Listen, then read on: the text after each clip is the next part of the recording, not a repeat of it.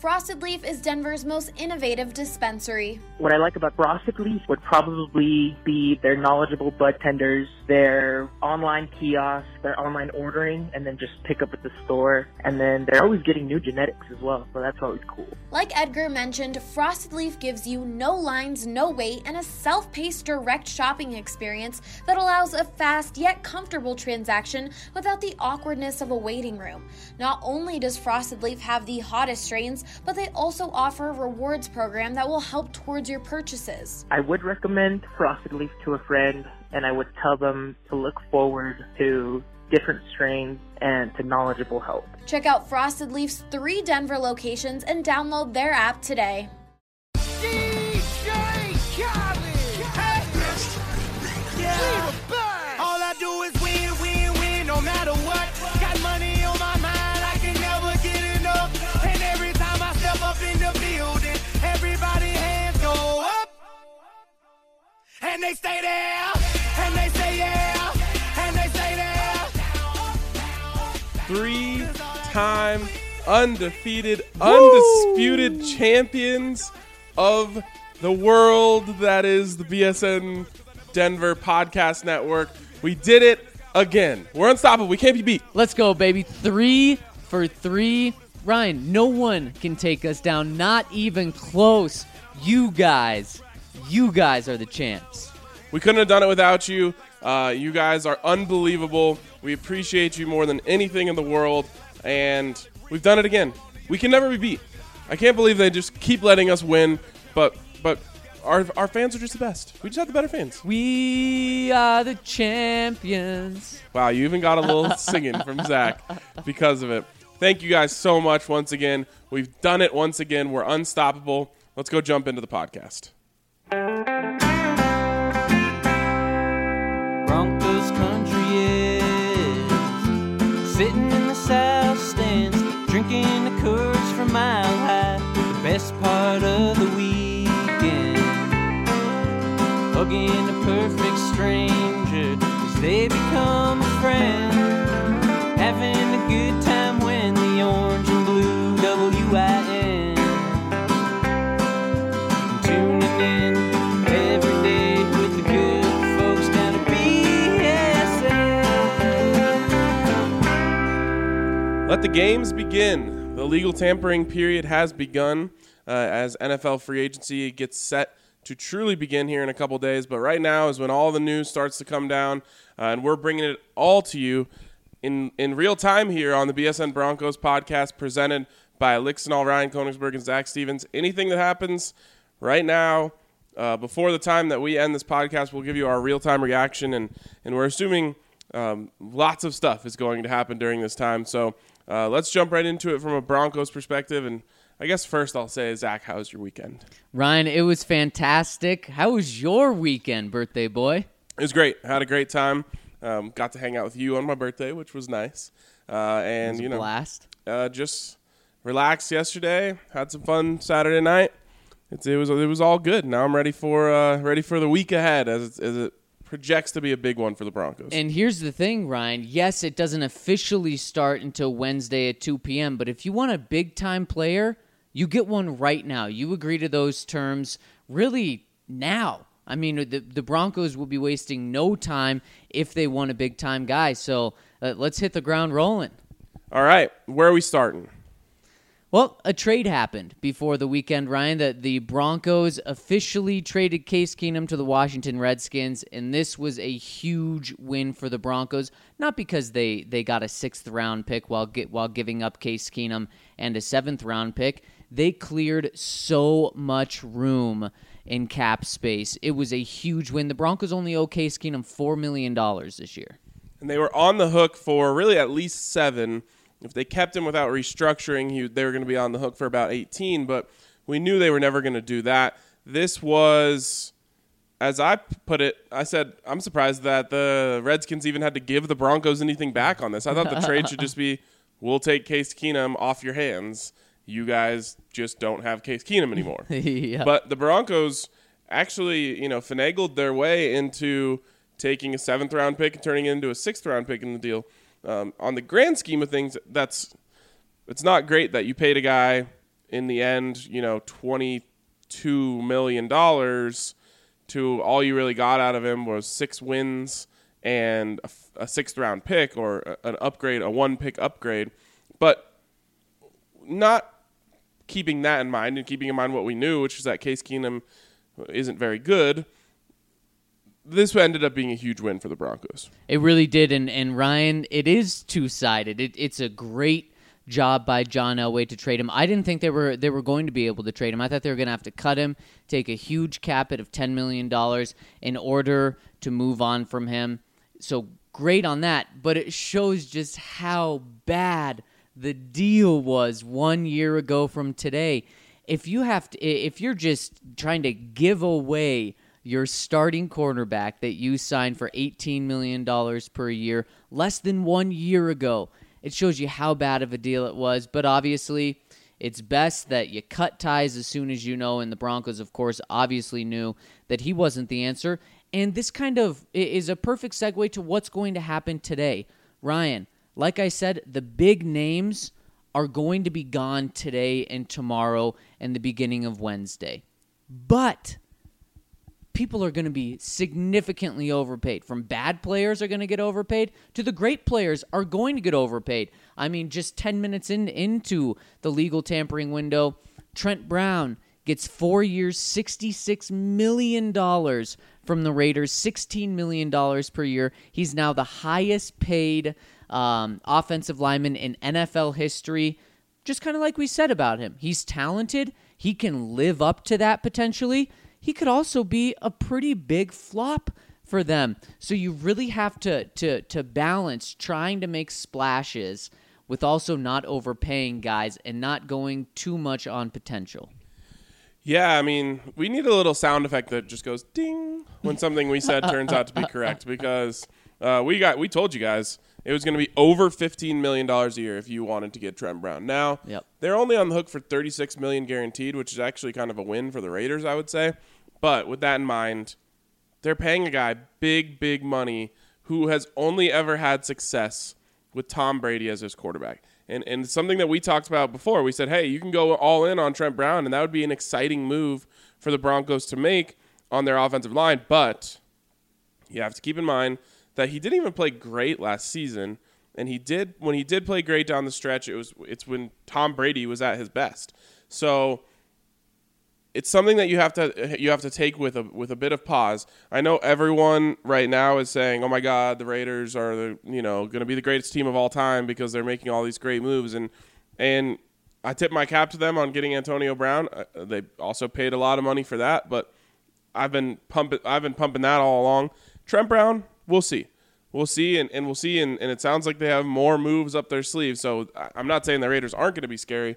But this one, at least to me, has the highest potential of turning out to make them look bad. Yes, you're 100% right on that. Some Browns going to the Raiders. Boy, they're going to be interesting, to say the least. And interesting could be in a bad way for the Broncos, or it could be in a great way for the Broncos. We'll have to see on that. So, Ryan, as the tampering window opens, where do the Broncos sit? Of course, traded Case Keenum opened up some money, a lot of money.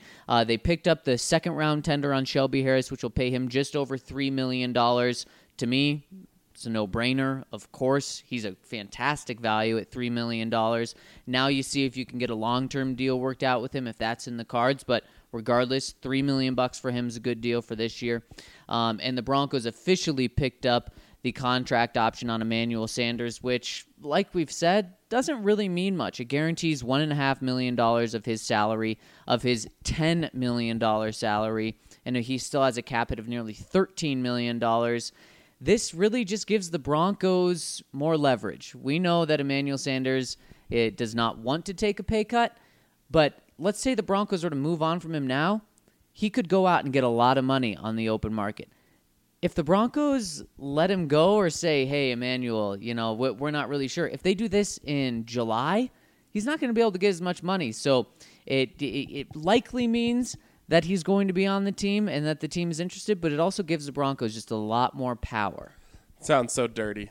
It really does. To just hang on to a guy and be like, okay, restructure now or we'll cut you when no one has any cap space. Yeah. But it's something that happens in the NFL. We'll see what happens with Emmanuel. The Broncos are in a kind of a tough position in the sense that they're counting on Emmanuel Sanders to be healthy. If not, they're going to have serious questions in that wide receiver room, even if they go out and draft someone, or even if they go out and get someone in free agency that isn't, star caliber.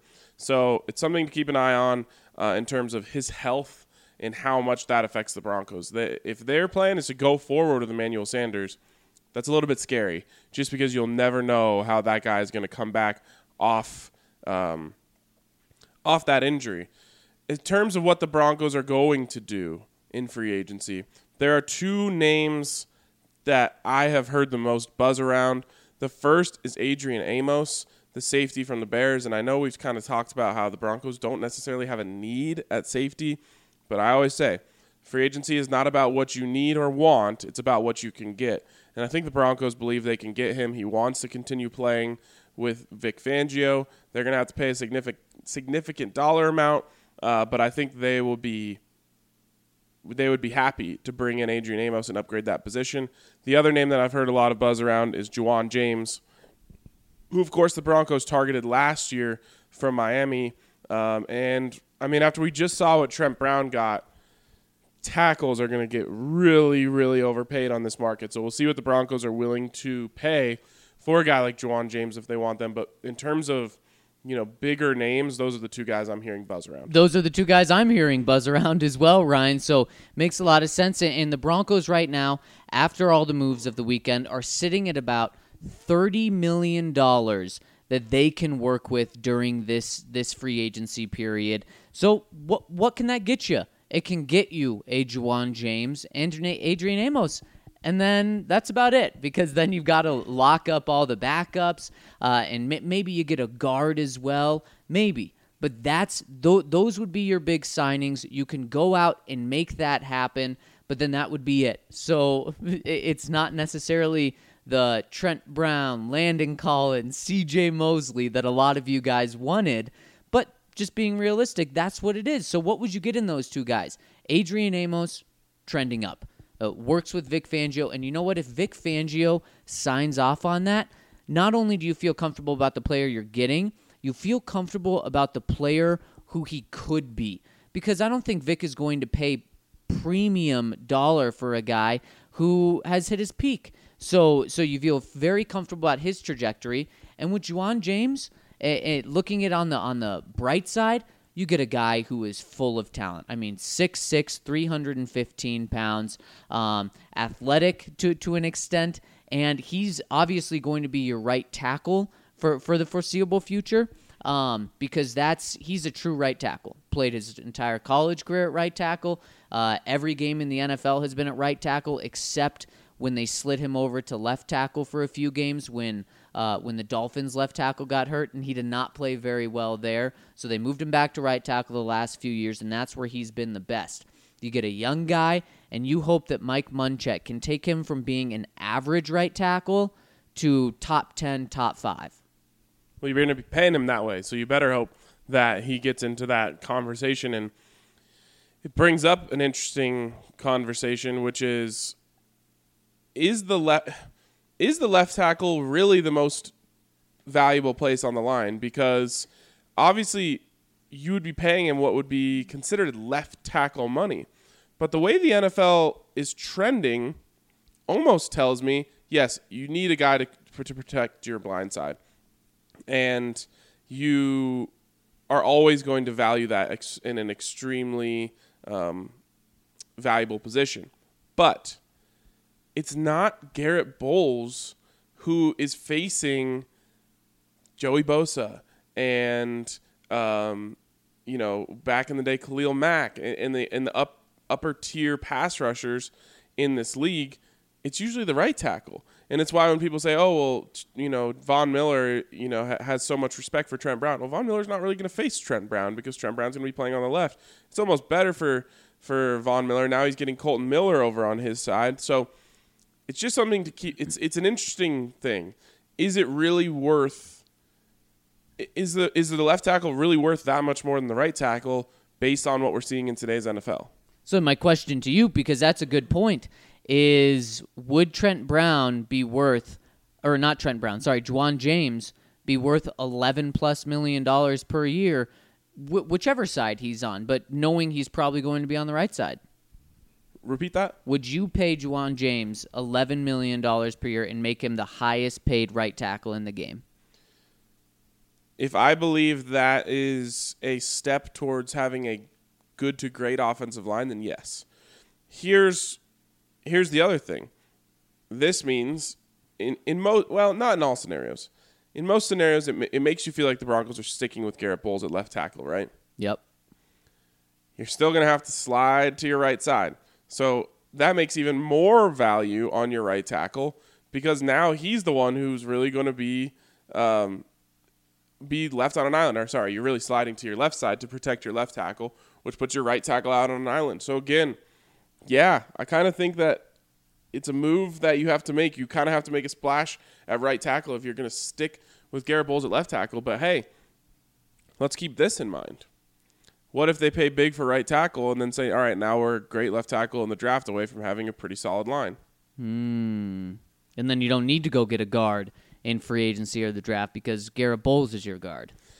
Well, I've long talked about that. Okay. But I get a lot of pushback from a lot of different people whenever I bring that up. So what do you suggest? What would you suggest, that they move on from him? Depth. You always need depth. I mean, if Mike Munchak comes in and says you can't win with this guy, then what are you going to do? Tell him figure it out? If you were, yeah, I think so. If you were a left tackle or a right tackle away from being good, then yeah. But are you going to stash this guy as your backup and just give so much value and attention to one or two positions just on the offensive line and spend all your resources there? Potentially, if you think that's an important piece to winning with Joe Flacco, which I think we all agree it is, then maybe you do. And if you have that much faith in Joe Flacco, well, then you got to press the necessary buttons to make sure you can succeed with him. Now, we've talked a lot about improving on the defense. I mean, almost all of our talk about free agency has been improving on the defense and the draft, honestly. But the offensive line has been consistently the most maligned group for the Broncos for the last 5 years plus. So maybe that's your move, is you're saying, you know what, the Garrett Bowles experiment has failed, and we're going to have to get a right tackle, pay him big money. We don't even feel comfortable putting Garrett Bowles over there.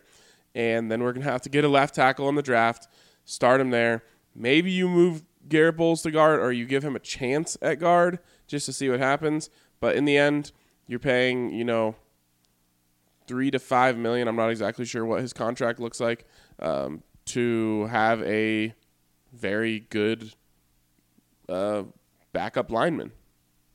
Yeah, I don't think that's something that they'll go to this year with Vic Fangio saying how many needs they have. And like we talked about, $30 million doesn't go very far in today's NFL, Ryan. And boy, with Matt Paradis, Billy Turner, Jared Valdir hitting the open market, the Broncos can't wait until the draft to fix the offensive line. That's why it really does feel like, whether it's a Juwan James, it feels like they need to get that right tackle solidified, and then other things can fall into place. Absolutely. If it was me, I'd be getting a left tackle and moving Garrett Bowles to the right side. But either they're not willing to move forward with Garrett Bowles, or they're very willing to move forward with Garrett Bowles. We'll see what the next move is, and that would really tell us a lot about where they stand on Garrett Bowles. Let's quickly touch on the Raiders. Of course they get Trent Brown. Of course they get Antonio Brown. They've got more to work with.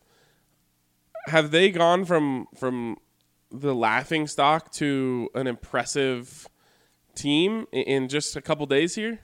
We'll have to see. We'll have to see, because certainly they're an entertainment team right now, and they're in the spotlight, and they're going to be in the spotlight. Does this help their team? Yeah, it does help their team. Does it help their team to the price of $35 million per year of the combination of Antonio Brown and Trent Brown? that is a massive, massive gamble right there. Antonio Brown could come in and be an 1,800-yard receiver and be just the best playmaker in the league and absolutely be worth it for the Raiders. He could come in and be the biggest headache and nightmare for Derek Carr and John Gruden. And then Trent Brown, like we said, he could be a top 5 left tackle for the duration of his contract. He could come in and struggle more games than not. And then the Raiders, who knows what they have at left tackle moving forward. Yeah, and that is the scary thing about free agency, especially in the offensive line. They paid essentially half of what most teams have or more in their salary cap, in their open cap. They paid half or more than what they have to get a guy who has played really well for about 7 games. It's like a Jimmy Garoppolo-esque signing here, which is the same team, which is funny. But really, he had played less, and then, of course, went over to the Niners and played 5 more good games, and then they signed him up. But it's a risk. And then you start to think about, okay, what is this offense going to look like for them? Is it going to still be Derek Carr, or is it going to be Kyler Murray? And all of a sudden, Trent Brown's a guy who needed to be led. Antonio Brown's always been a guy who needed to be led. I don't know if he likes to be led, but he needs to be led. And then you're going to throw in Kyler Murray into that situation on a team that doesn't really who probably the best leader is Derek Carr. So is that a dangerous thing to do? Is kind of you're putting in 3 kind of live wires into the same offense. It's exciting, right? It's definitely exciting. It's intriguing. It's dynamic. Man, could you imagine? If you're the Broncos, Ryan, are you now more afraid of the Raiders? Certainly. Yeah. I think they're Kyler Murray and some good chemistry away from being a playoff contender next year. Now, if Kyler Murray comes in and him and Antonio Brown can never get on the same page, then it's going to be really detrimental for both sides. If they stick with Derek Carr and they think that just adding Antonio Brown and Trent Brown to the Derek Carr offense is the move, that's good enough, then I'm not scared. I'll never be scared of Derek Carr. Now, I know he's actually had some really great games against the Broncos, including last year when their idiotic game plan allowed him to complete like 24 of 25 passes. But he's never going to scare me, especially after the injury. You could put Trent Brown over there. You could put Nate Solder. You could put, whoever else you want in there.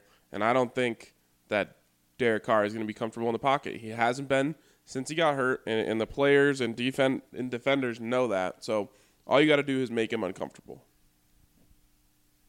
And they tried so he's not going to be uncomfortable by putting Trent Brown over there. And man, I look around the AFC West, Tyreek Hill, Antonio Brown, so many playmakers, and that's a position that the Broncos are going to be looking at trying to improve, whether it's in the draft or free agency, is cornerback, because you obviously have Chris, but you got to have a second option. You got to have a third option, but really the Broncos need to make sure that they can find a legit second option. You feel better about it in the draft, likely, especially if you can trade down than you do with this free agency class. But Bryce Callahan's been a name that's been thrown out, especially with the connection with Vic Fangio. But if you go out and you get an offensive lineman, you're not going to be able to get Adrian Amos and Bryce Callahan. So you got to pick and choose. What would you want, Ryan? Would you want a safety in free agency, or would you want a cornerback? I would want a corner because I think you have guys at safety. You have no one at corner right now. You have Chris Harris and Isaac Yiadom, and Isaac Yiadom is a largely unknown piece. At safety, you at least have 2 guys who you've seen them on the field not be overtly bad. Like you could say, like, okay, we can play with these guys. We can put them out there on Sunday and not think, ooh, this guy's going to hurt us. Where at corner, you don't know that.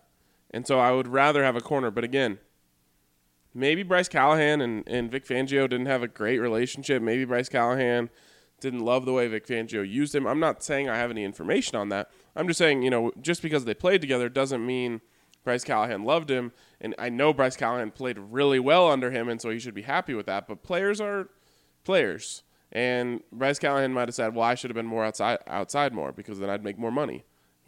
Chris Harris says it all the time. He wants to play more outside. So maybe he says, I don't like Fangio.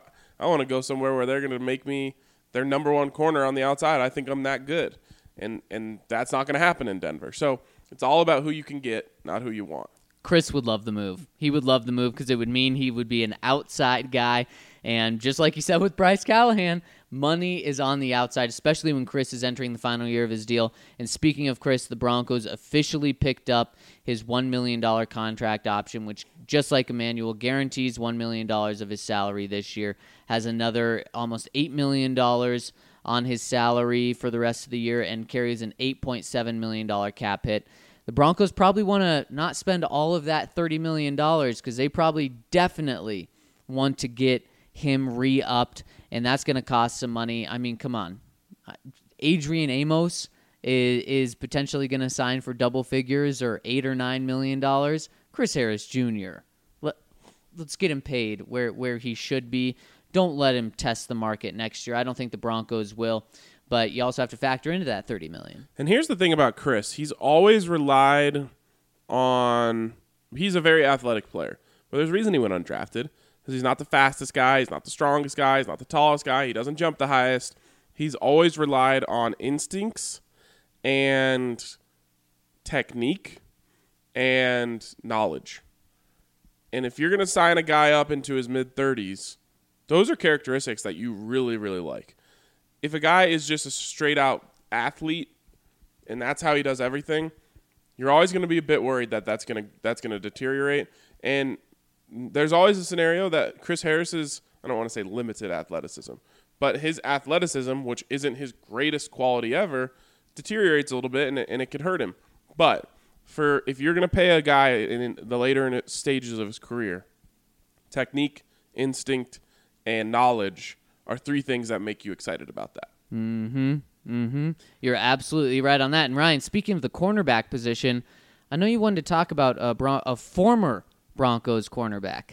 Real quick before we do that, one name that's kind of floating around here and in the early period that I haven't seen before, and it's a strategy we've never talked about on this podcast, is Mitch Morse, the center for the Kansas City Chiefs, who is prepared to be out on the open market.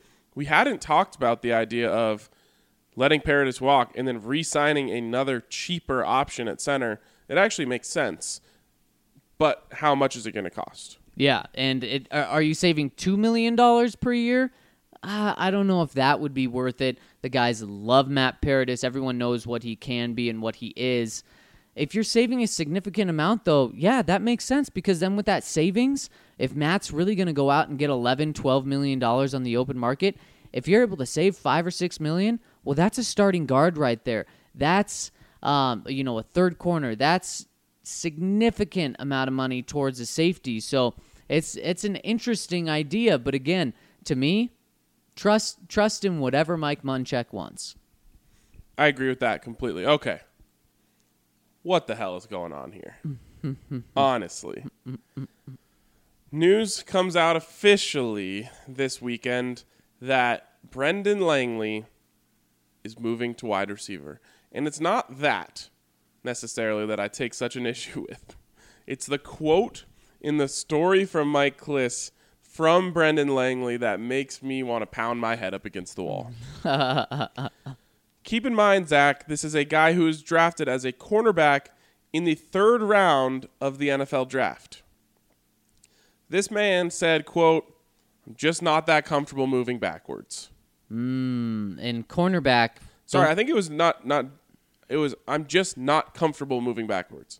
And as a cornerback, don't you move backwards every single play? Yeah, it's only your number one job is to be able to move backwards efficiently.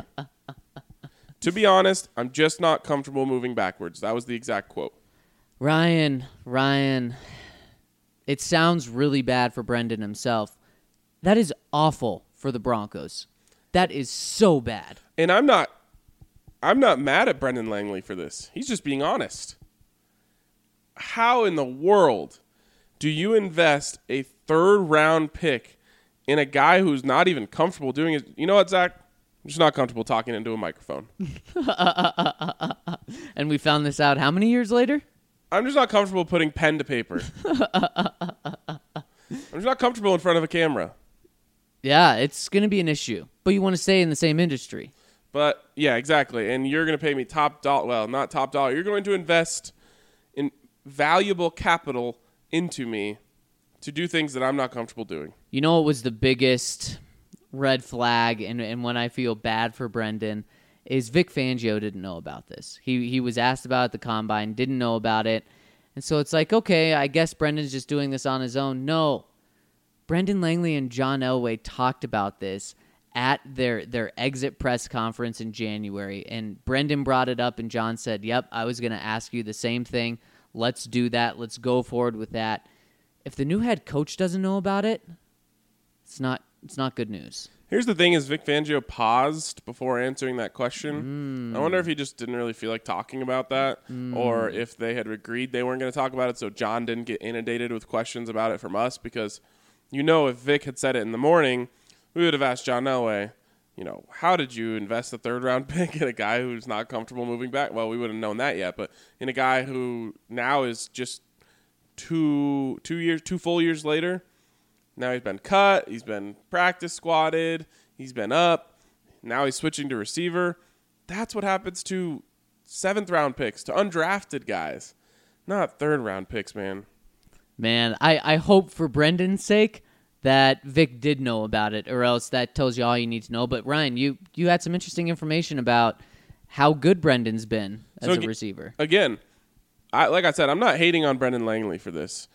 He's trying to salvage anything he can out of his NFL career, and he's not the one who selected himself in the third round. So I'm not mad at him. In fact, like I said, I'm glad that he's being honest here and saying it's not going to work for me at corner because Lord knows the rest of us could see that.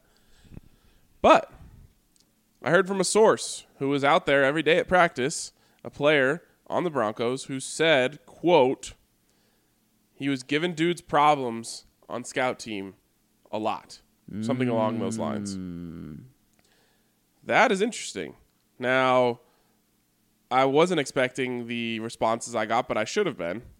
Is that more of a compliment to Brendan Langley or more of an indictment on the Broncos defense last season? Yeah, potentially. I mean, who was their second corner later in the season? No one. Exactly. Their third corner. Well, I guess it was Bradley Roby. Yeah, but I guess he got hurt and didn't play every single game. But yeah, I guess that's why the Broncos are letting Bradley Roby walk potentially. So we'll see. This is a guy that you can't count on, and the Broncos I cannot imagine are counting on Brendan Langley to turn into anything a wide receiver. But let's say the transition goes great, and they say, "Holy cow, he's meant to play receiver." Practice squad him for the year, and see if he can develop from there. That's about the ceiling, maybe the fifth wide receiver, but that's a ceiling for him. I think this move was made with the idea that if he can prove to be a passable fifth wide receiver, you want his prowess on special teams. Mm-hmm. And so I think that is the exact thought process here is John saying, where can we put this guy that he can have value to us just so we can stick him on special teams? He's a great gunner. He is a guy who has shown the potential to be a returner. I wouldn't say he's a great returner at this point by any means, but he returned both kicks and punts in college. More punts, I believe it was, or kicks, I can't remember. More one than the other.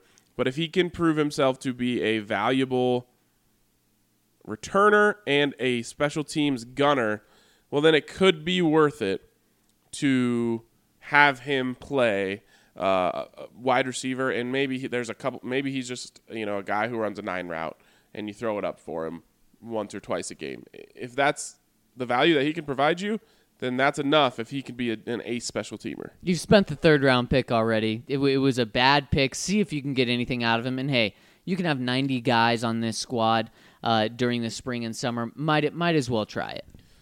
All right, Zach. Well, the market has been set for the safety position, and we talked about Adrian Amos a little bit earlier. He's younger than this guy, and arguably had a better season last year than this guy, or similar seasons. Tyrann Mathieu getting $9.5 million from the Texans on a long-term deal, $9.5 million a season. Is that official, or was that just the offer? That's an offer. Yeah, so he could get even more. Right.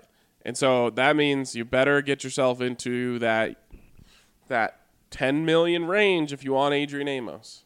Or unless he wants to take a pay cut to play with Vic Fangio. Don't say it. And the reason you can't say that is he's a 5th-round pick. He doesn't have the money to take a pay cut. Fair enough. I'm just saying, unless that's their thought process. Otherwise, you're getting into the $10 million range. Do you do that? What are your other options? Well, you go with Will Parks and Justin Simmons, and that's clearly not a need, the biggest need on the Broncos right now. Could they upgrade? Absolutely they could upgrade. But when you have so many other needs, to me, it doesn't make sense to spend that type of money. To the Broncos, I think they really want a player at safety, so I can absolutely see them doing that. I can see them doing it too, but remember, you've got that, and then maybe one more move. If you're going to have to pay him $10 million, are you also going to be able to pay Juwan James $11 million? If that's it, that's it. Boom. Then you're done. And so the question is, let's say you do one move on each side of the ball, one big move. You're probably going tackle, right, on the offensive side of the ball. On the defensive side of the ball, I'm not going safety. I'm not either. Unless you're, converting Justin Simmons to a corner or something. If position switches are something we're into now, but I wouldn't recommend it. And again, who's the corner you can get? If you're telling me you can get Bryce Callahan or Adrian Amos, I'm taking Callahan. Right. But if you're telling me you can get Adrian Amos or no one or a third-tier corner free agent, well, then I'm saying go get Amos and figure out corner later. Man, I knew how important it is to draft well. This just proves it so much. If you pay one of your own big-time money, it's still so much cheaper than paying a guy in free agency. If you pay Chris top dollar, it's so much cheaper than going out and getting someone of his caliber out on the open market. And this is when it really, really catches up to you. 2, 3, 4 or 5 years down the road of poor drafting is now, when you can't rely on many of the players you've drafted and you have to go out and overspend significantly. That's why it's great to get a stud and it's great to get the big names, but you've really got to make sure that guy is a stud if you're going to pay him, because the worst thing is paying a guy big money and then having him be a complete bust. All right, plenty more to talk about here on the BSN Broncos podcast. There is going to be more news as we take this thing through, but we got a lot of questions, so let's get to those on the other side of this break. Piper Electric has been a part of the Denver community for over 35 years. Their reputation of being fairly priced, trustworthy, and dependable has allowed them to become one of the best Denver electrical contractor companies in the market. We believe Piper is the best because of their professionalism, because of their capability, because of their integrity, and because of the relationship we have built over the last year and a half with several of their key managers.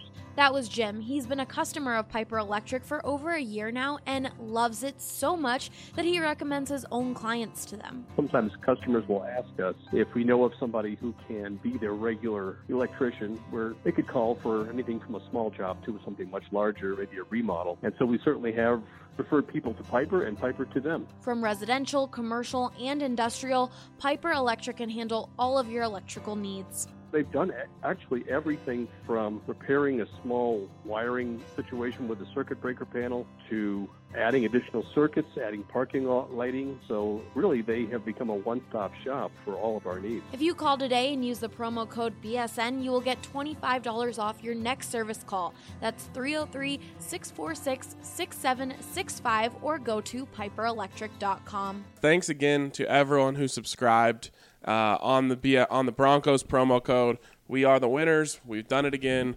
We appreciate you guys so much, and I'm sure we'll have another one of these coming up. So if you're still on the fence, we will get you eventually. We're going to need you on the next time we do this so we can keep being the champions. First of all, we got to give a shout-out to Mile High Down Under, who was the MVP of this contest. He came in late. He got us the win, and we appreciate him very much. We held off the Avs there at the end, and on the Stanley Cup, they always put GWG next to the one who was the winner, which stands for game-winning goal. Well, you've got the GWS, game-winning subscriber. So we appreciate you, and really all of you are the MVP for coming in on this contest. But it's become a point of interest on the podcast who had the game-winning goal, and it was Mile High Down Under. Huge, man. Mile High Down Under coming through, and we won now.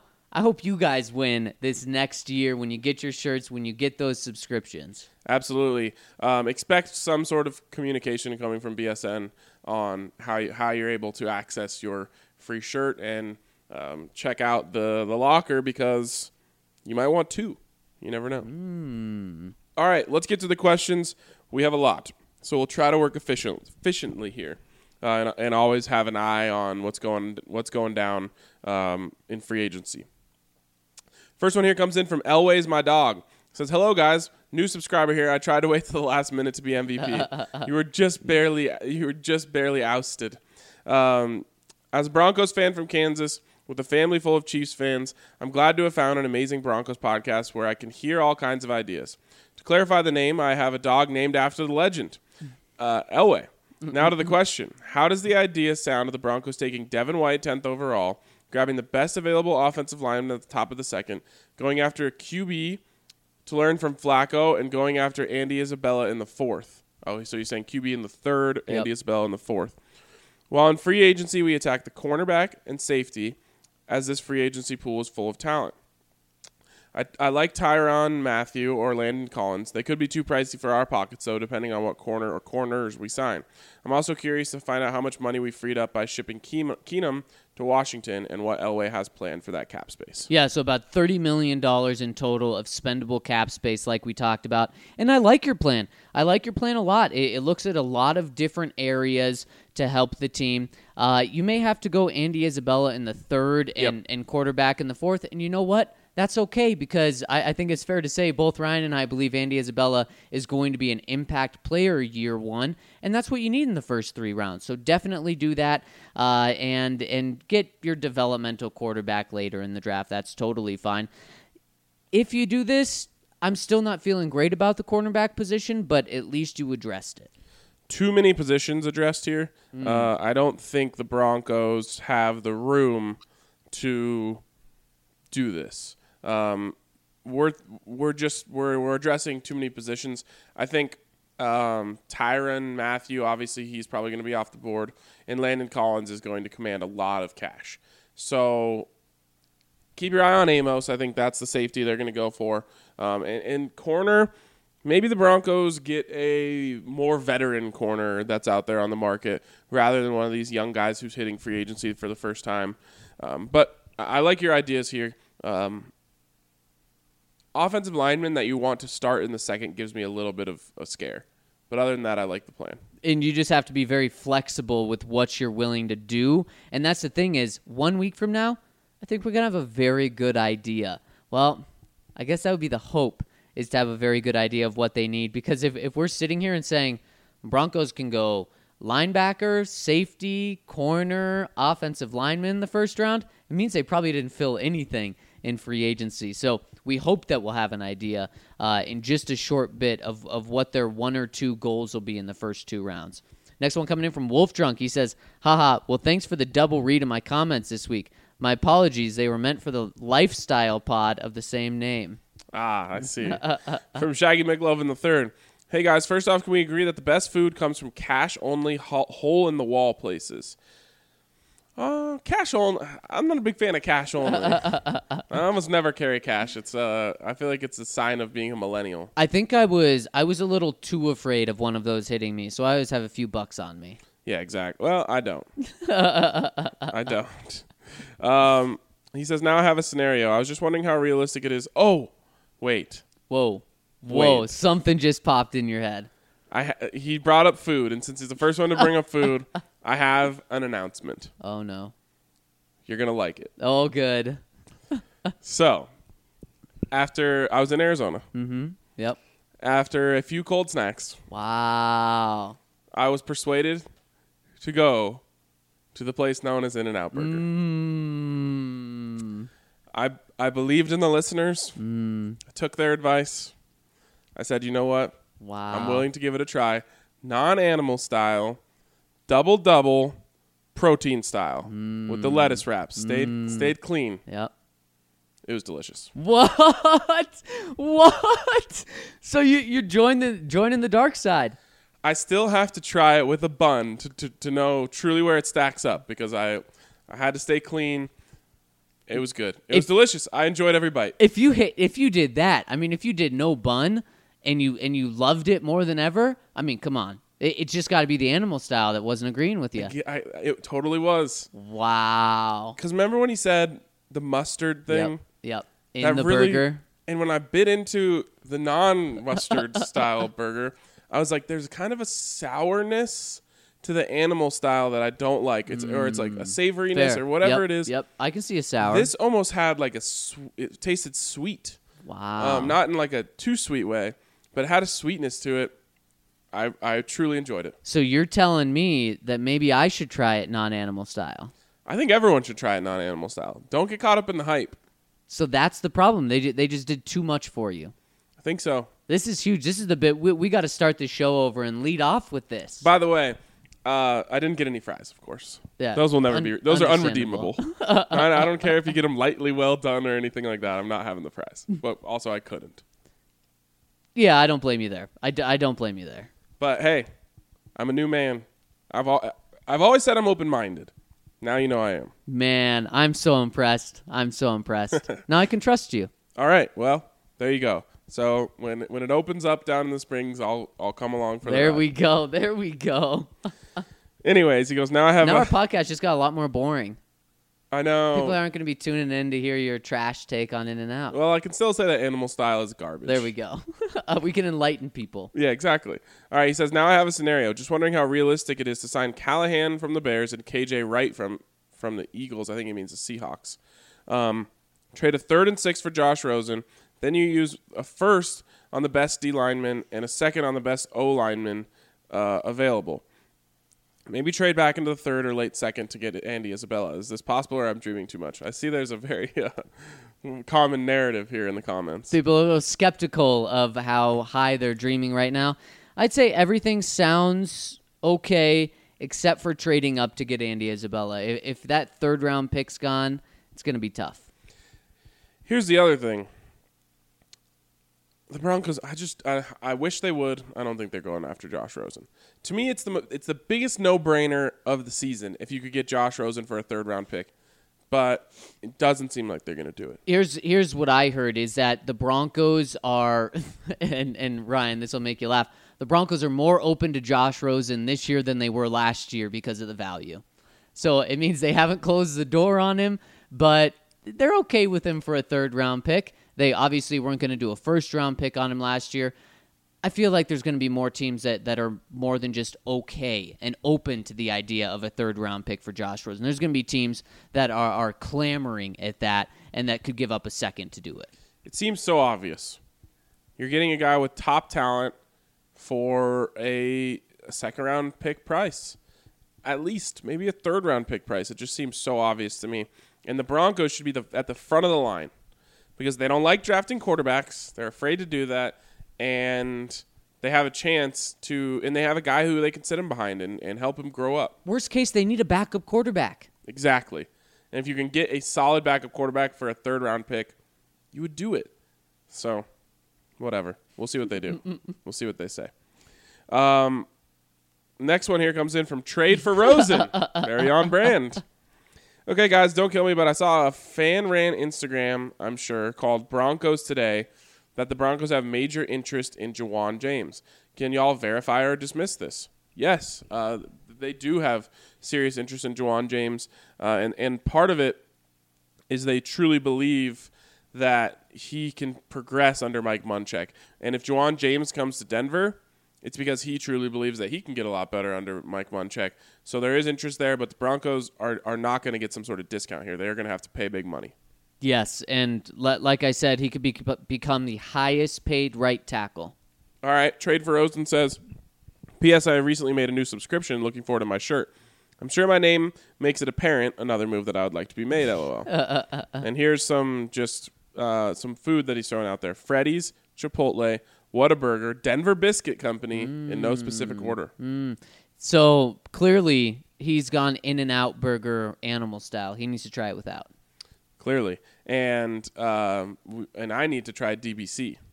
I do too. Remember how I had that date planned out? Yeah. It didn't pan through. It didn't come through. It wasn't a date. Don't worry. It's not my love life is ruined now. It's okay. But yeah, I need to as well. The day that I want to throw down like 120 carbs, I'll be there. Next one here is from Adjuthans, a review on BSN merch. All right. I'm a little worried.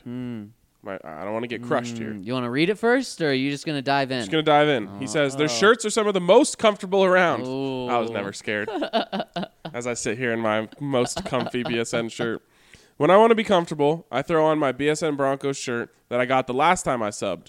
It's worth the $29 by itself, and it looks great, too. Don't be a dummy. Get your subscription, get a shirt, and start repping. There we go. There we go. That's what we're talking about, Adjuthans. And speaking of shirts and merchandise and those sort of things, I want to give a shout-out to Vintage and Snap on Instagram. Check out his Instagram page. He actually hit me up randomly in the comment section where we were both on Instagram on some vintage gear that I was checking out. But I wanted to give him a shout out because he was like, big fan of the podcast. And that was the first time I've ever run into someone randomly in a comment section on Instagram who said they were a big fan of the podcast. So he has some really awesome hats and vintage sports gear if you want to go check out his page. You gram, bro? What does that mean? You Instagram? Oh, yeah. Bro? I'm on the gram. I'm gramming it up all the time. See, I always knew I was more hip than you. Yeah. Next one coming in from Bad188. He says, I called my shot on Denver dumping Case to the Skins or the Cards, and it looks like it's about to go down. Woohoo! Smart move by Elway. This means that he needs that money to go all in on March 13th. Your boy, Bad One. All in. Like I said, $30 million to spend. I think the Andrew Luck's team, the Colts, have $100 million. So talk about going all in. There's other teams that have a lot more money. I thought you were saying, to him calling a shot, because that's what I was thinking. That was probably the most likely destination. So I'll give you a pat on the back, but just one fall swoop. That's a buddy slap. Good job, buddy. All right, next one comes in from Chris O'Brien. Question for you guys: who are the bigger idiots in Washington? The ones on Capitol Hill or the ones in the Skins front office? Not touching that with a 10-foot vacuum tube. All kidding aside, I seriously can't believe Elway found a trade partner for Keenum. I'm ecstatic about this deal. Any deal to offload his contract would have been an A-plus deal, but to move up around in the draft and get Washington to cover half of his guaranteed pay, wow. Elway ripped him off. This deal makes the Flacco trade look much better now, too. We've essentially traded a package of Keenum, Demaryius, and a 7th-rounder in exchange for Flacco and a 6th-round pick, giving Flacco no guaranteed money and owing Case just a few mil.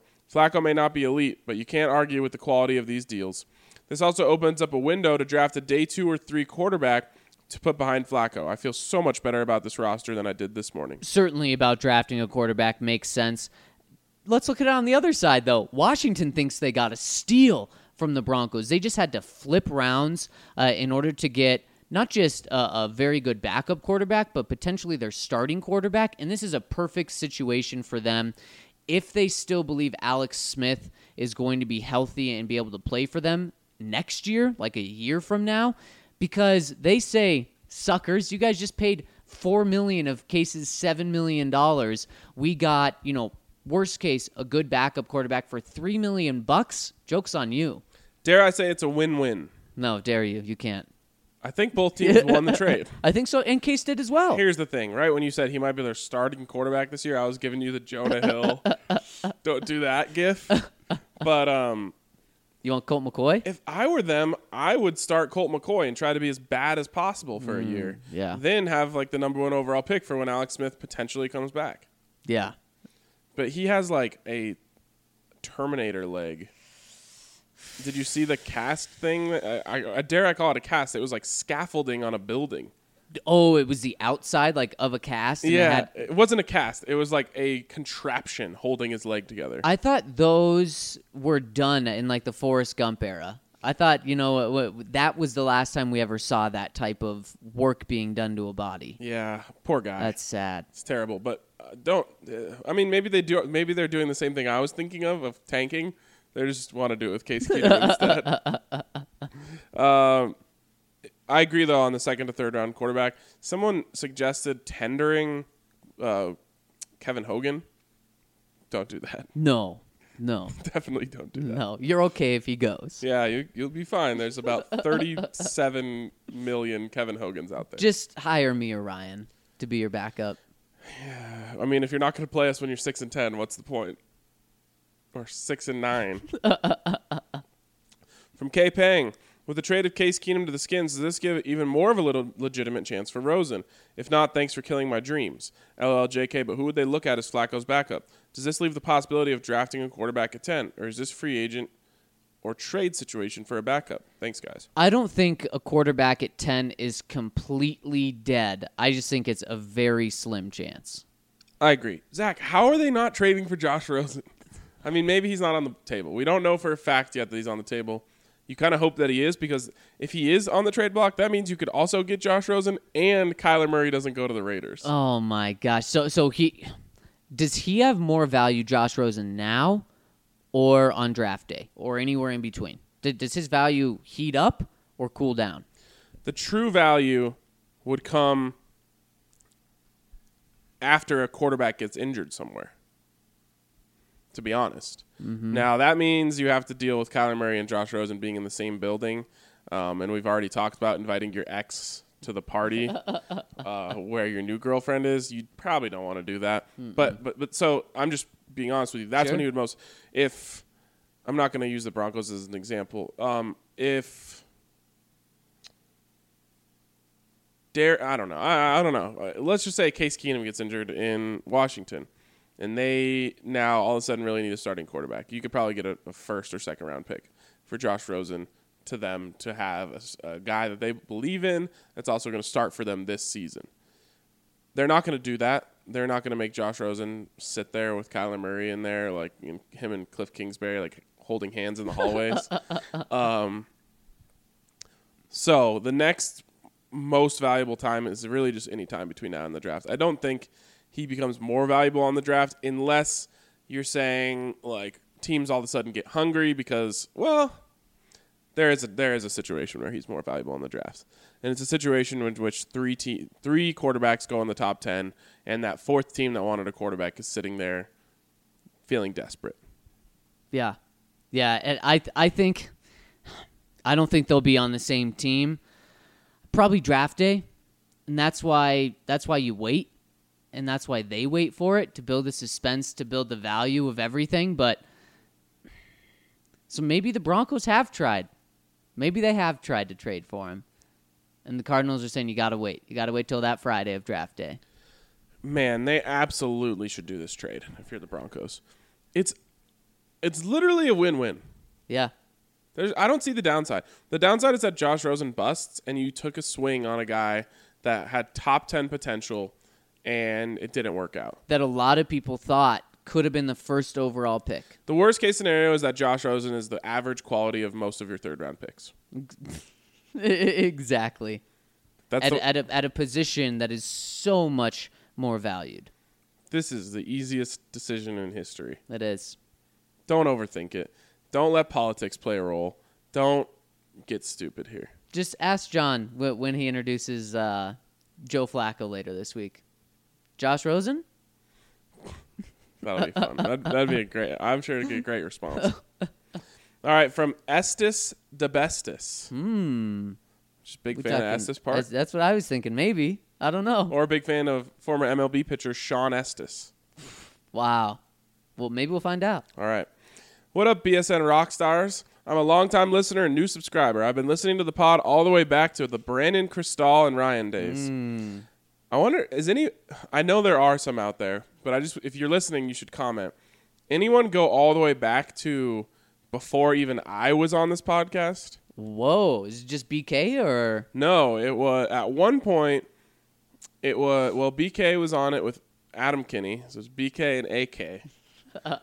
And then before that even, I think maybe that was the original team, but I think there was actually a team of Brandon Spano and Adam Kinney that were doing this podcast at one point. Okay, good. I'm happy that BS was on this podcast, or else I'd be a little worried that I need a name change in order to fit. Ah, yes. No, so I think if anyone out there was like an original BSN Broncos podcast listeners, I'd love to hear that. And you can tell us how much better the show's gotten while you're at it. Okay, he goes, I've ignored subscribing because of 2 reasons. First, with the Broncos being so bad the past 3 seasons, I haven't had the heart to fully commit to subscribing. Second, I live in Northern California, and I've had my fair share of Five Guys as well as In-N-Out, and I'm so confused as to why anyone would think that In-N-Out is terrible. I guess your question is now answered. Wow, you subscribing changed something in the universe. It's crazy. He says, I put my childish ways behind me and I've subscribed because you all are truly rock stars and this pod is so awesome that I wanted to see the full plethora of BSN. I'm entirely overjoyed with how great this site is as well as the content. But I've often wondered as I take a bite out of the terrible In-N-Out, what were /are Zach's Ryan's favorite NFL team when they grew up or even now? I understand that you're both entirely professional and don't have a rooting interest because you're media members, but who did you all cheer on growing up? I mean, you guys could probably figure it out. We're both born and raised in Colorado. Exactly. Surrounded by it our whole life. And for those that live in Northern California or Switzerland or Sweden, wherever you are, the Broncos dominate Denver. I mean, this is a Broncos town like no other. Here's another thing that you should keep in mind. Zach and I were 5 and 6 years old when the Broncos won back-to-back Super Bowls. Yeah, there's some more formidable years. Exactly. So there you go. He goes on. Also, Zach's laugh is amazing, and I personally love the Flacco trade. I like how those two are together. Yeah, hopefully I'm not connected with the Flacco trade. Those are 2 forever, unpopular takes. Wow. There you go. He goes, LA was drafted by the Baltimore Colts, traded to the Broncos. Peyton was drafted by the Indianapolis Colts and came to Denver. And finally, Flacco was drafted by the Baltimore Ravens and will be traded to the Broncos. All right. Get ready, Broncos country. A Super Bowl championship is coming soon. Sorry for the long comment. Keep it up, rock stars. Hey, if you say those things and you just keep calling us rock stars, we'll read essays long of comments for you. We'll call you Debestis forever. From Sausage Sanga Harry. Hey, guys. First up, I love the dynamic between Zach and Andre. You guys sounded like you're having a lot of fun doing the pod together. Don't worry, it wasn't more fun than you and I, Ryan. You're fired. Get off. Go home. Second, it always seemed that Keenum was a great person, and I'm glad he has another opportunity to start in the NFL. What are the chances he has a good season in Washington and is statistically better than Flacco in 2019? Wow, I haven't thought about that. What are his weapons? Oh. Vernon Davis is like 120. Ugh. And he's still better than when he was on the Broncos. Is it Chris Thompson, the little flanker running back guy, who's not as good as Phillip Lindsay? And their offensive line, it's not very good, but it gets so injury depleted every single year. Man, could you imagine that, though? So their top receiver is Doxson. Is that his name? I think so. Josh Doxson? Yep. I'm not seeing it. I really am not seeing it. But could you imagine if he does that, and then on top of that, the Broncos are paying Case Keenum more than the Redskins are? Ouch. That hurts. It's possible. I'm not going to say it's impossible. We've seen Case Keenum have a great, great season before. Yep. So I won't say it's impossible, but I don't find it to be likely. I don't either. All right. Thirdly and lastly, I cannot wait for the draft. It just feels like due to Elway's rotten run in previous drafts, not last year, that this one has extra importance to be another good haul and put Denver back into playoff contention. As always, keep up the good work, fellas. Yeah, it's got to be big. You can miss on a draft here or there, but you can't just hit on one draft in 7 years. Yeah, you gotta have to start stacking good drafts together, and that's what creates good teams. Is good drafts, free agencies. You get a couple guys, you keep your players who are good, and then you roll. That's the way you really get back. It's not on hitting on free agents because, like we said, if you hit on free agency this year, you got 2 great players. If you hit on draft after draft after draft, you have a solid 2 sides of the ball. Yeah, I mean, a great draft can yield you 3 to 4 great players. Mm-hmm. And potentially 3 players that first year. Right. Yeah, that's always what you're banking on, is get 3 good to great players in every draft and then pick up some free agents on the way. Exactly. Next one coming in from Elway's My Dog. Skip that one. We already read it. Oh, thank you. Next one coming in from H-Town Bronco. Hello, BSN fam. What a day today was. Currently midnight here in Houston, and just got an update on my phone that AB is getting traded to the Bills with 4 laughing, crying faces. I bet he's taking all that trash talk back and regretting it hard. This is awkward. Oh, by the way, Ryan, it is Mr. Big Chest. He hashtagged it all the time on his Instagram now. I think you were it's Big Check. There's a lot of debate. He's used both. I was going to say, I thought I saw him hashtag Mr. Big Check. He did. Yeah. And he uses both? I think he uses both now. Interesting. He says, as for the Broncos, how freaking tenuous is John Elway? I've been trying to convince all my Broncos family that it's still in Elway we trust. Save $3 million altogether, $18 million in extra cap space this year, move up 1 round in the draft next year, and gets a better quarterback. Man, this is a pipe dream that came into existence. Hallelujah. John Elway, clearly still not swinging. He's challenging his inner great Bambino. Glad to be a Broncos fan. Certainly, there's still trust in Elway from H-Town Broncos. Certainly, and good for him, because if you don't trust Elway, you're in for a rough few years at least. Oh yeah. All right. Hey guys, this is from Den 18 Broncos 1 fan. Hey guys, I've been hearing a lot about C.J. Mosley and Bryce Callahan in free agency. I think we should go in a different direction. I haven't heard it mentioned anywhere, but C.J. Mosley mostly excels in run defense and is not nearly as good in the pass. Vic Fangio's scheme needs a linebacker who is fast and can cover tight ends. I'd rather have Jordan Hicks from the Eagles. He'd be a bit cheaper, and I believe he's underrated, and I've heard he was the heart and soul of that defense. I agree with the consensus opinion that Adrian Amos would be a great fit at strong safety, and I would pay a premium to get him here. The reason I'm down on Callahan is that he's a slot corner, and I think Yadam can handle that spot. I think a lot of fans have written him off by now, but I think we need to bring back Paradis. He'd be expensive, but worth it. As good O-linemen are hard to find. He's so close to being a perennial Pro Bowler, and I think Mike Munchak breaks through that barrier. I still believe in trading back and taking whatever top corner falls to us, unless Ed Oliver or another D prospect falls. The rest of the holes get Band-Aids and late picks. Yeah, I completely agree with you. I think the C.J. Mosley talk and hype in Denver has really, really died down. There's some other guys out there, Quan Alexander, KJ Wright, that could fit. And, hey, Vic Fangio said it himself, we need to add 2 or 3 or multiple inside linebackers. So I do expect the Broncos to reach out to a few of these guys, but it does not seem like it's CJ. Ain't gonna happen with CJ Mosley. I don't think Hicks, maybe, but I don't see that necessarily happening. And also, here we go again. Probably too much action here in free agency.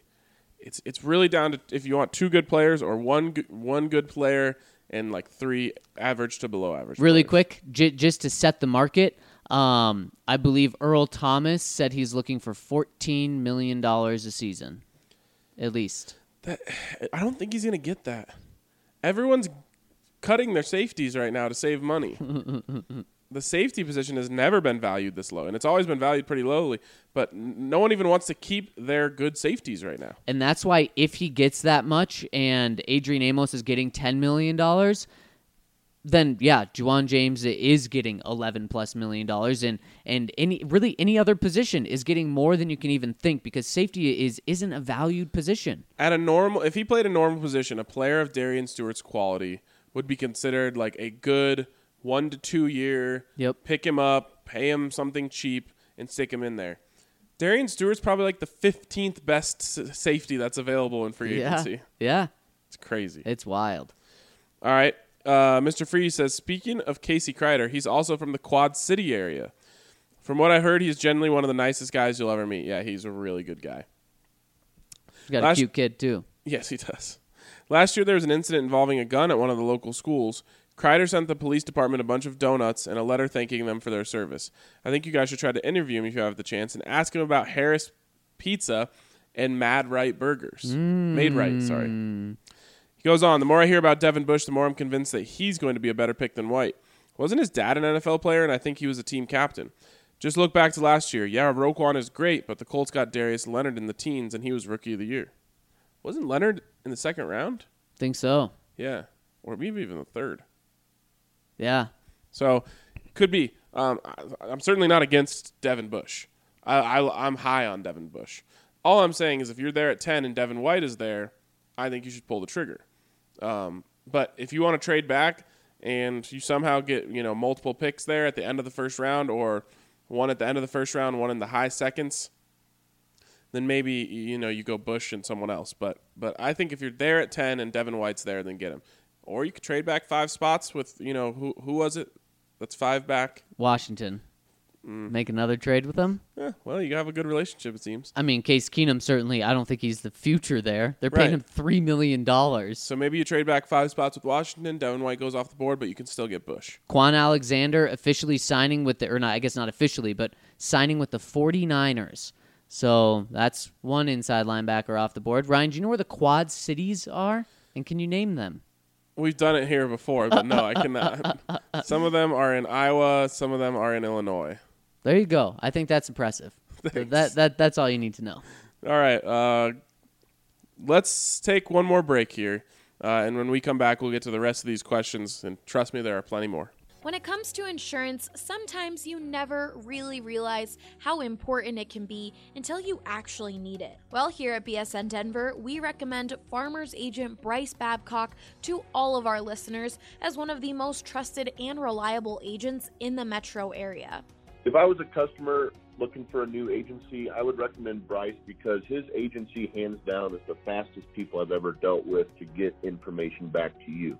That was David. He's been a client of Bryce's for over 3 years now. I used to have my homeowner's insurance with another farmer's agency that never really followed up on the price. My price was actually dropped by almost 20 to 30% switching over to Bryce, even with the same company. And like I said, his follow-up is awesome. He guarantees you at least a one-time a year follow-up that he will sit back and review your file with you. Like David mentioned, Bryce guarantees that type of communication because he understands how important it is to be relatable and accessible. He's a great person, not only be your agent, but he's a great person to be your friend as well. If you're interested in making the switch to Bryce Babcock for your life, home, business, or auto insurance, be sure to call 303-996-6509 and mention BSN. Zach, some breaking news here on the numbers for Quan Alexander, and they are staggering. They are huge, Ryan. 4 years, $54 million. We're talking about a linebacker here. $13.5 million per season. It was expected that C.J. Mosley was potentially going to become the highest paid inside linebacker. Now not even the top guy on the market gets $13.5 million. And becomes the highest paid inside linebacker. Exactly. For however many for a few minutes. It may be. This is a guy coming off a torn ACL. Not like, a broken arm or something that held him out. A torn ACL, and his game is speed. Yeah. Exactly. Yikes. Crazy. Wow. The 49ers have always been, kind of a linebacker team, though, so maybe they felt like they needed that as part of their identity. No Reuben Foster. Really missed on that one. Remember how much Broncos fans were mad that they didn't draft Reuben Foster? Was that the Garrett Bowles draft? It was. Yeah. You can say that you got more out of Garrett Bowles than they got out of Reuben Foster. You won that one. Yes. I guess you can hang your hat on that. Let's move on here in the comments, and I believe the next one comes in from Lidvatsky. Coming in, yes, and he says, I saw that Malik Jackson was cut by the Jags. Would it make sense to bring him back to Denver to add some depth at the D-line? Well, it looks like Malik Jackson is already off the board. He signed a fairly big contract with the Eagles, more than I would have paid if I was the Broncos, that's for sure. 3 years, $30 million. That is a lot of money. Man, he's good at getting paid. I heard there was actually serious interest coming from the Broncos. I think they might have been willing to pay, maybe a little more than half that. And this is a guy who was benched last year at a part of the season. This is your yearly reminder that free agency is stupid. Yes, and typically the teams that win free agency don't win during the season. Right, but those are the teams that spend a crazy amount in free agency. Yeah. It's usually the team that makes one or two really good moves in free agency that succeeds. And again, remember, the Rams were the team that won free agency last year. So yeah, and the Broncos won it when they had Peyton. And they also made they got Eric Weddle. That was a nice little move. And they kept Dante Fowler for a huge price tag. Yep. Yeah, that one less enticing. But I thought they maybe could have let him walk and then gotten Shane Ray for cheaper. Oh, maybe Shane Ray and Shaq Barrett for that price tag. $14 million. Too much. All right, he goes on. Another question popped in my head after seeing that the Bills almost signed AB. Would AB willingly want to play in Denver? It sounds like that was a major issue with him going to Buffalo. Also, on a third note, how much power does a player who is traded have when put on a team that they do not want to play for? Thanks as always, OG MVP. Apparently, players have all the power now. I mean, what Antonio Brown has done is incredible, and incredible in whatever way you want to take it. And it's just showing how powerful players are. Well, think of it this way. If you're the Buffalo Bills and you're about to send a third-round pick or something higher to the Steelers, and Antonio Brown's sitting there and his agent is calling you and saying Antonio will not play for you, what are you going to do? Go through with the trade? No, you can't. Of course not. So the player does have a lot of power in that situation if they want to be a dick about it. Yeah. And Antonio Brown certainly had no qualms about doing that. We'll never know how much he wanted to play for the Broncos. Now he gets to play against them. So Chris Harris Jr. is going to have his hands full twice a year. Throw in Tyreek Hill in there. Chris is going to be busy. Yeah, he might be able to up the price tag now on that contract extension. Yep. All right, here's another question about Malik Jackson from K Pang. We'll skip that one. The next one comes in from Karch. Says, this is without a doubt my favorite podcast. You guys are so much fun to listen to, and the coverage is out of this world. On to my question. When I watch Andy Isabella play, I can't help but be reminded of Brandon Stokely. I have to laugh. I'm sorry. The way Andy Isabella runs is very similar to Stokely. Obviously, Isabella is a bit faster, but the form looks identical to me. It's uncanny. I always felt Stokely was a solid receiver as well, so I think that'd be a favorable comp for him. When do you guys think you would have to draft Isabella to get him? When is it too early, and how do you see him fitting in with the Broncos system outside or in the slot? What's his value as a returner? I'd love to see an electric return game again with someone we can count on. Looking forward to hearing your guys and Andre's take on the matter. Yeah, Karcha, I think it's a fun comparison. Here's the thing, is Isabella is explosive, and especially when Stokely was in Denver. And, hey, I love Brandon Stokely. I don't necessarily think explosive, and just looking at the speed, the 4.3 speed is something that you were saying about him. So he brings a different element, and it does translate to the field. We saw it firsthand at the Senior Bowl, and he was, that was the best word for me, is explosive, because I think explosive can be a downfield threat. It can be just on a slant, he's quick. They were using him all over the field. Yeah, Isabella just a touch shorter, a lot faster. So I didn't think of Stokely when I saw the running form. I'll take your word for it, but he runs more efficiently. I'll tell you that. He has blazing speed. Stokely was a great slot receiver, and if you got Stokely's career out of Andy Isabella, you'd be very happy. As for whether or not he fits in the outside or the inside, I think any team that drafts him is going to project him on the inside, but they would be silly to not experiment with him on the outside. You have to, just like we saw at the Senior Bowl. Exactly. And that's screens, that's reverses, that's everything. He can be a returner. He's going to be a guy who we're saying third round now. I wouldn't be surprised if someone jumps for him in the second. No, not at all. Next one coming in from Rocky21 says, "Hey guys, the pod is great. I love all the up-to-date information in the offseason. You guys make this hectic time of year make sense. Thank you." Thank you, Rocky21. Before I get to my question, I just want to say that I would love to see us draft Andre Dillard. While drafting him at number 10 would be a reach and a half, the dude is a beast. He also went to my high school, and I would absolutely love the idea of having a former WHS Falcon mauling dudes in the blue and orange. On to my question. How does the AAF play into the NFL offseasons? Do teams need to wait for the contracts for AAF players to expire, or is there some other process? Surely there are some hidden gems in that league. P.S. I live in Seattle, and there is a burger place called Dick's Drive-In, where the burgers are under $2 and have the softest buns. The burgers are only an eighth of a pound, so the best way to order is to buy a few of them and add some fries and a milkshake. This will only set you back about $10. Almost sounds like a White Castle type of thing. Have right. you ever had White Castle? No, we should have done that in Indy. Yeah, they have it there, and they also had it in Cincinnati. I saw when I was there. Did you have it there? I didn't get around to it. Yeah, no. Are they different than the frozen ones? Have you had the frozen ones? Yes, like I can only 15 assume, years ago. I can only assume they're much better. Yeah, I would think so. I had them when I was a kid. Yeah, but they have to be better. I'd hope so. The crazy thing is there's just so little meat. Oh, it's like a deli sliced turkey style that of they meat. call a hamburger. Right. It's smart. It's cheap. I agree. The AAF, I'm pretty sure you can just pluck guys if you want them. I would think so.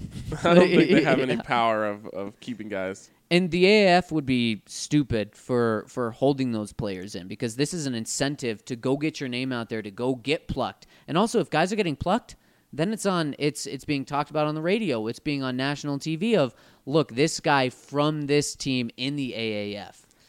Yes. The NFL is apparently working with the AAF to consider allowing players who are under contract in the NFL to play in the AAF in the offseason.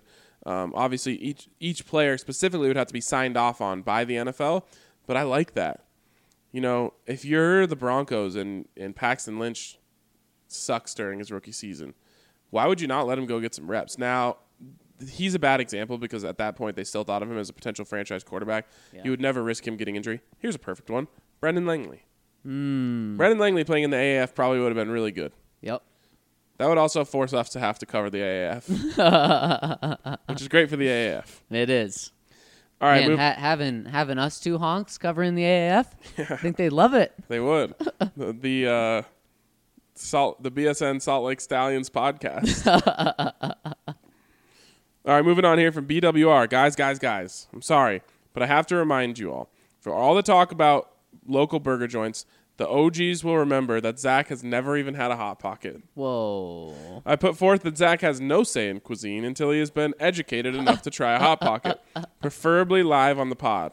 I'm sorry, I just can't trust a man who hasn't had a Hot Pocket. And in the spirit of Hot Pockets, I present the RK Hot Take of the Week, presented by Hot Pockets. Jonah Williams is the best left tackle in the draft and a top 10 prospect overall. What do you think?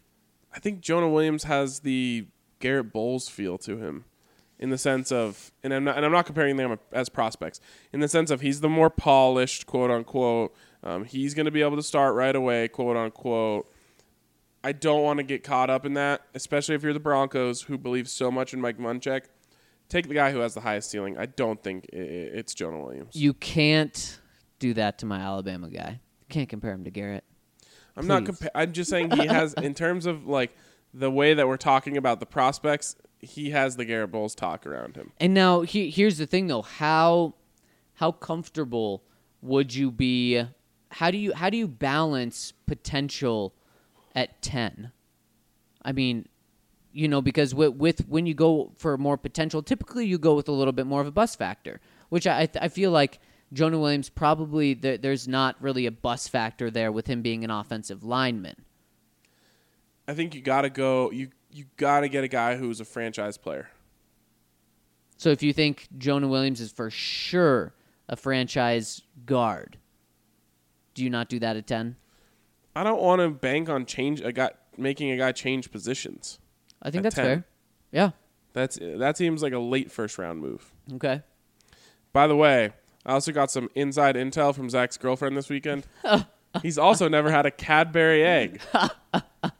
Well, and then she's showing me one.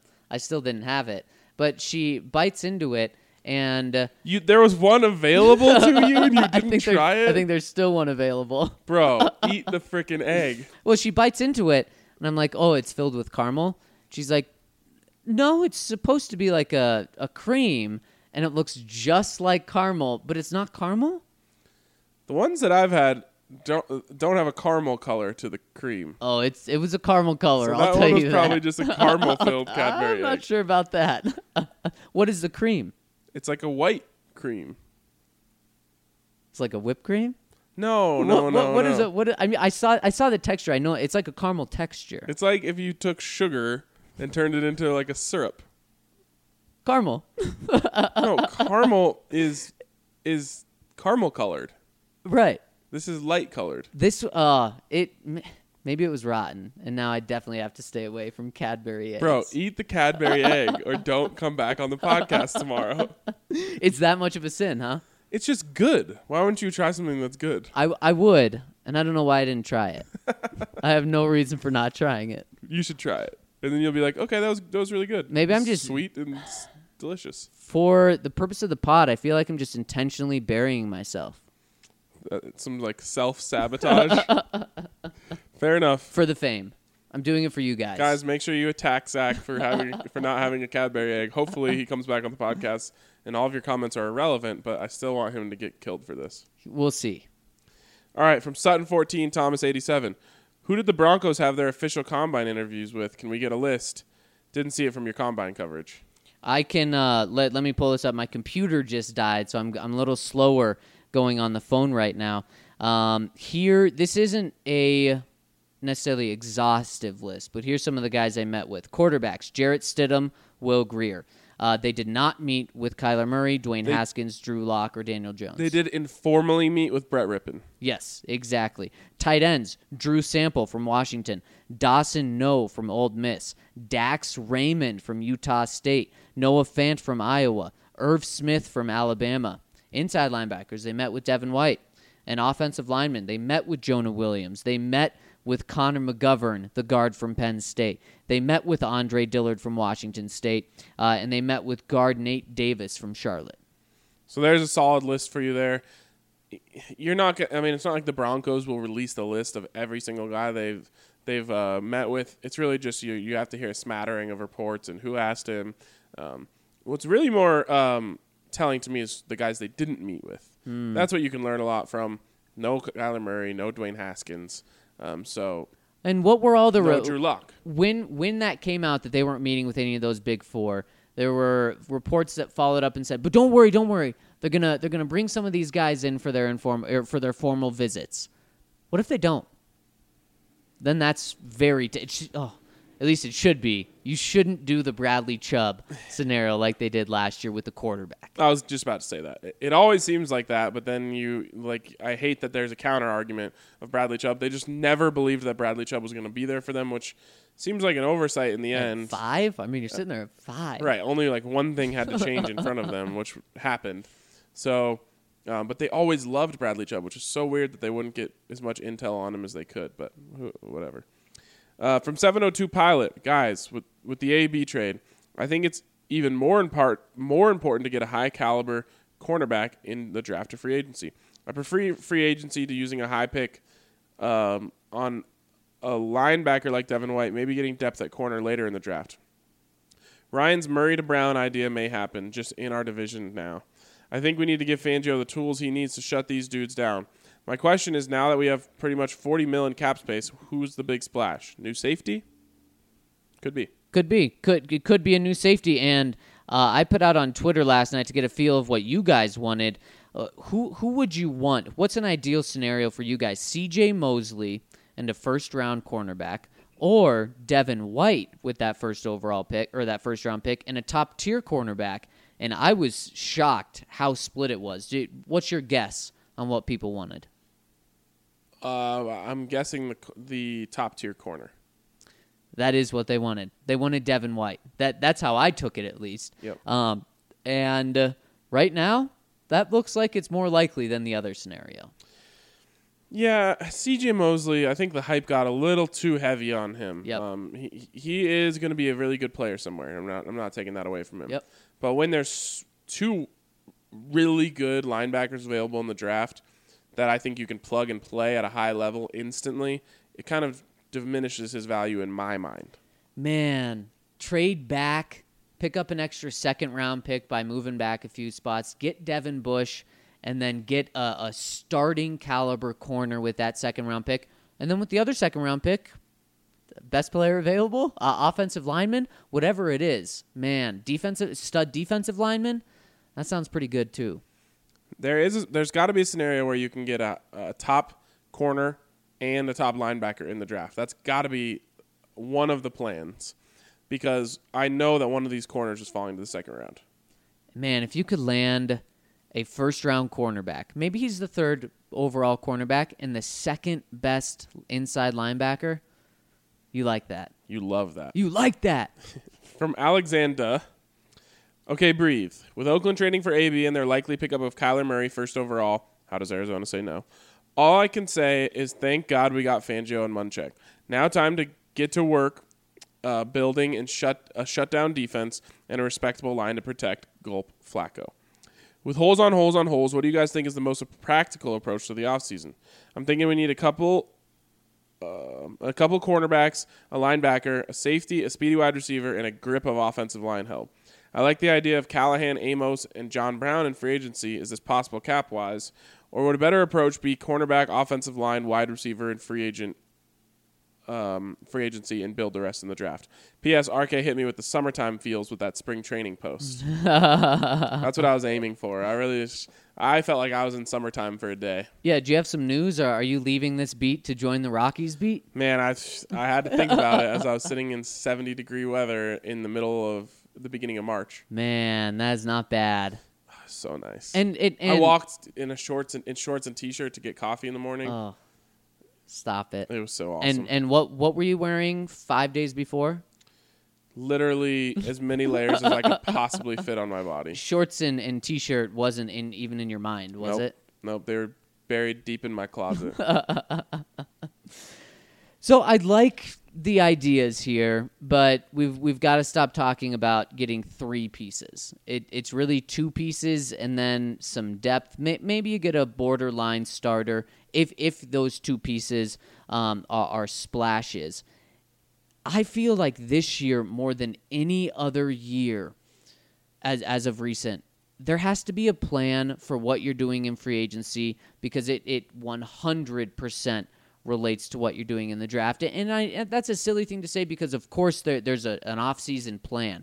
This year, there has to be that even more. What are you seeing? Rumblings, the last is from Albert Breer. Rumblings the last few days were that Ravens linebacker C.J. Mosley could end up getting around $16 million per year. Oh, my goodness. Turned down a good offer in Baltimore.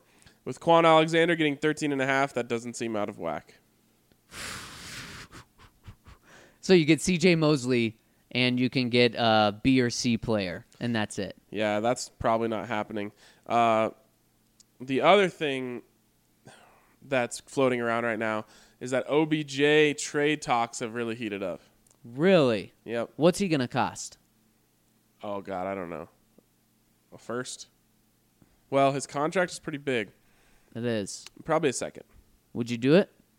Hell yeah. So that's your off-season move. That would be amazing. Add with Emmanuel? Sure. Wow. Talk about Joe Flacco going from rags, being a backup quarterback to a quarterback that can't throw with no talent around him, to riches. Getting to play with OBJ, Emmanuel, Courtland Sutton. Now he's the starter. There's no question about it. I would love that, but I don't think the Broncos. No, I don't think the Broncos are going to do that. So, there you go. Surprised that we didn't have any Broncos news on the podcast while we were live here. But something to come soon? Here's what I'll tell you. The Broncos' big news last year was at about midnight of today. That's true. It felt like, yeah, okay. So set your clocks. Zach and I will be up late writing. You're gonna have to be calling me if something happens. I'm in bed at, pretty much now. Were you in bed when Case Keenum? Lucky enough, I wasn't. You were having a late night, and I should have been in bed. Wow, that's good. All right, well, I'll make sure to hit your phone. Oh, you'll have to. All right, well. Stay tuned, guys, to bsndenver.com. Anything that comes in, obviously, we'll talk about tomorrow on the podcast, unless it's something crazy. Like if they do trade for Odell Beckham, we'll hop on. We'll do an emergency pod. Hey, you sticking around for a while, or you have another trip in like 42 hours? I think I will be in Colorado for at least the rest of this week. Oh, I thought you were gonna hit me with something else. Nope, I'm not. I don't want to go anywhere. I never want to leave. The water's too bad outside of these walls. Yeah, you talk about Colorado, how much you love it, yet you're never here. Speaking of Arizona water, trash.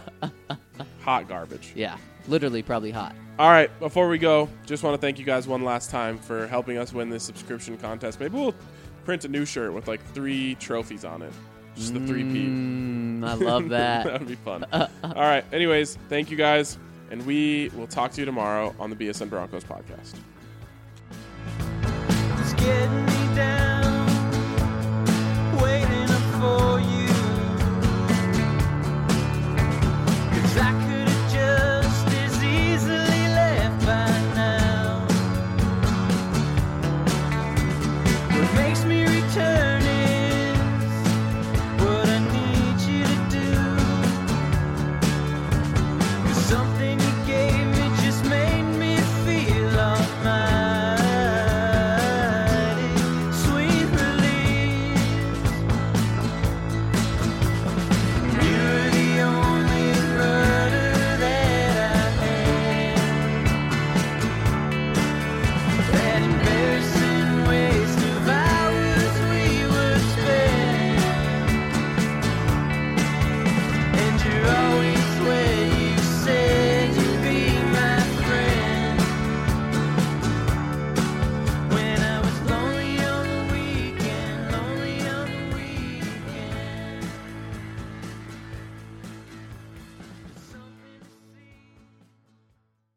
If you're living in Colorado and you are craving some good old Southern barbecue, be sure to give Moe's Original Barbecue a try. My favorite thing about Moe's Original Barbecue is we are a Southern soul food revival. We make everything from scratch daily, house-made smoked meats, and customer service to the next level. That was Robbie Peoples, one of the managers over at Moe's Original Barbecue, and like he mentioned, they have incredible food, awesome customer service, and I think my favorite part is how cool the environment is in both of their locations. We have live music at Moe's at our South location, 3295 South Broadway, with a full PA system, ticket sales. We have national bands, we have local bands. If you're a local band interested in playing, feel free to contact us at moesdenver.com. We would love to have you come down and play for a big old party at Moe's Original Barbecue. Not only do they have live music, but they also have a bowling alley and a dozen TVs with all of your favorite games on.